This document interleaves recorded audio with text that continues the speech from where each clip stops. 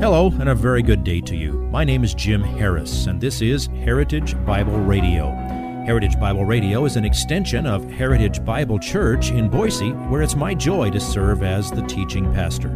Every day, we devote our radio time to studying a portion of the Word of God so you can know Him better through Jesus Christ and serve Him better through your local church. This week on Heritage Bible Radio, we're in the Beatitudes, where Jesus' Sermon on the Mount pronounces a series of blessings that belong to all Christians. That means we're in Matthew chapter 5, and we're going to spend the week on verse 5. Blessed are the gentle, for they shall inherit the earth. Now, some English translations use the word meek instead of gentle. It's a simple enough statement, but what does it really mean? Who are the gentle or the meek? Are you one of them? Is the blessing yours? Then what exactly does it mean to inherit the earth? Well, we're going to tackle each of the Beatitudes just like this, one at a time for the next several weeks. Pastor Jim will unpack each of these pronouncements of blessing so that we clearly understand who they apply to and what they mean. Here is today's slice of the sermon entitled Victorious Meekness. Here's what Jesus says this sermon is all about. Matthew 5, starting at verse 17. Do not think that I came to abolish the law or the prophets. I did not come to abolish, but to fulfill. For truly I say to you, until heaven and earth pass away, not the smallest letter or stroke shall pass from the law until all is accomplished. Whoever then annuls one of the least of these commandments and teaches others to do the same shall be called least in the kingdom of heaven. But whoever keeps and teaches them, he shall be called great in the kingdom of heaven. For I say to you that unless your righteousness surpasses that of the scribes and Pharisees, you will not enter the kingdom of heaven. That, my friends, is a zinger. The Pharisees would have said, amen, about not abolishing the law and the prophets. They'd have said, sick 'em, let those Sadducees have it, boy. They're just knocking things out of your word like crazy. They would have said, amen, about fulfilling them and say, oh, and we can help you with that. They would have said, amen, about not missing the smallest letter or stroke of it. When Jesus said, whoever keeps and teaches them, he'll be called great in the kingdom of heaven, they would have said, amen. And their name tags would have been modified the next day. Pharisee, great in the kingdom of heaven, or so they thought. They would have been thinking that Jesus was talking about them. After all, they were the most righteous. Just ask them. They were always ready to explain why they were the most righteous and everybody else was inferior. It was a total shock, not only to the Pharisees, but to all those people who week after week were under the teaching of the Pharisees when they heard that the de facto spiritual leaders of Israel didn't even qualify to set foot into the kingdom of heaven. They were on the outside, and you need something fundamentally different that goes infinitely beyond what they teach you. Trust me, what we call verses 17, 18, 19, and 20, it was a bombshell. In whatever way those various groups of people expected the Messiah to come, none of them were expecting somebody who would come humbly and meekly. The idea of a meek Messiah leading meek, contrite people, that was the opposite of any of their concepts of the kingdom. They understood military power. They understood miracle power. I explained to you back when we were in Mark, they even understood the power of compromise. They had done some things that they probably had to bite their tongues and swallow hard, but they had compromised with Rome to keep the peace and keep their limited autonomy as best they could. But they didn't understand the power of meekness. Now, the people as a whole, all of those groups, they eventually rejected Jesus because he systematically disappointed their messianic expectations. They first rejected him, then they hated him, then they killed him, because instead of approving of their version of religion as they saw it, he condemned it.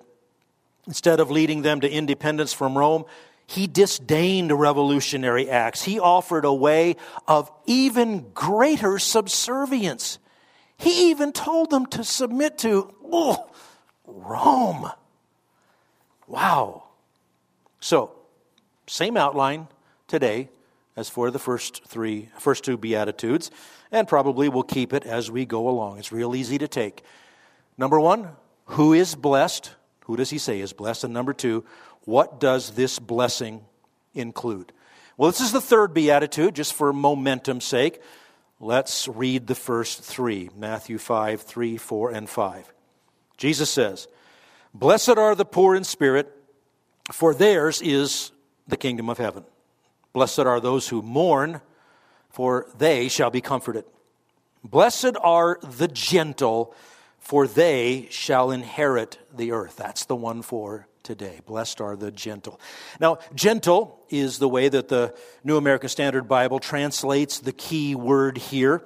I love this translation. I use it all the time. But I'm going to probably, mostly today, stick with the word meek instead of gentle. And if you like to compare English translations, I think every other one that I read chose meek. It's not that one is right and one is wrong, but I think gentle is a little bit too gentle of a word for what Jesus was talking about here. The Greek word means mild, patient, yes, gentle, or tender-hearted. It describes a person who doesn't retaliate, a person who doesn't resent other people, a person who doesn't get bitter, doesn't root against anyone else, doesn't strike back in anger or personal revenge. You get a good idea of the meaning and the intent of this word that describes godly meekness when you look at all the uses of it in the New Testament. Now, don't have to brace yourself. There are only 4.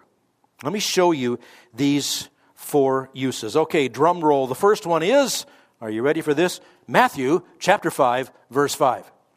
Blessed are the gentle or meek, for they shall inherit the earth. So Jesus is pronouncing a blessing. This is the kind of person who is going to be with me when I rule the earth. Then Matthew 11:29. This is part of one of Jesus' great invitations. Come to me, all who are weary and heavy laden. And then he says this, Matthew 11:29. Take my yoke upon you and learn from me, for I am gentle or meek and humble in heart, and you will find rest for your soul. So Jesus says, this is characteristic of me. Then there's Matthew 21, verse 5. This is when Jesus was entering Jerusalem at what we call the triumphal entry. Again, huge crowds there, people shouting, Hosanna. The crowds thought they were coming to the coronation. And Jesus quotes Zechariah 9:9. It's Matthew 21:5. He says, say to the daughter of Zion, that would be to the Jews, behold, your king is coming to you, gentle or meek, and mounted on a donkey, even on a colt, the foal of a beast of burden. Now, how do kings come?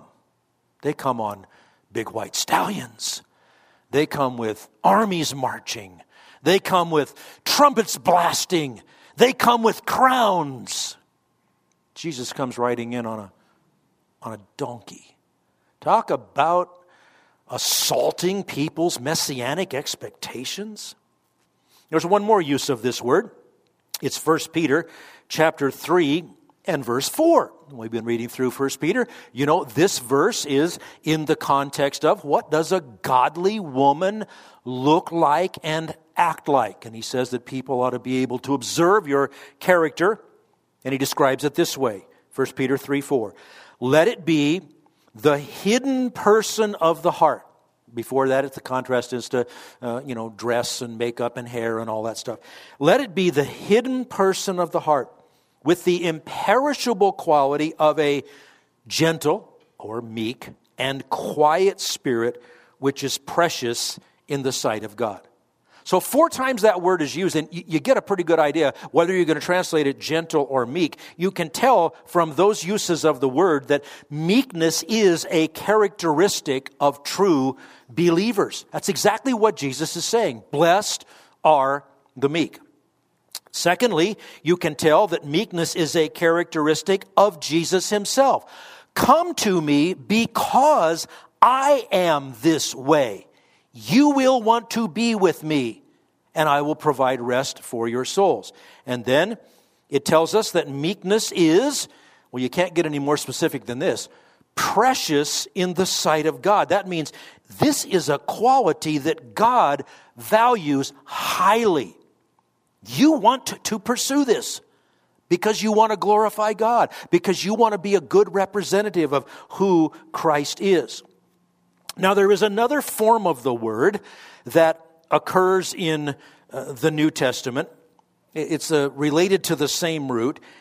And the idea is also that meekness is the opposite of pride, the opposite of selfishness, the opposite of obstinacy, the opposite of inflexibility. Now, those all come naturally to us in the flesh, right? Pride, selfishness, being obstinate, being inflexible.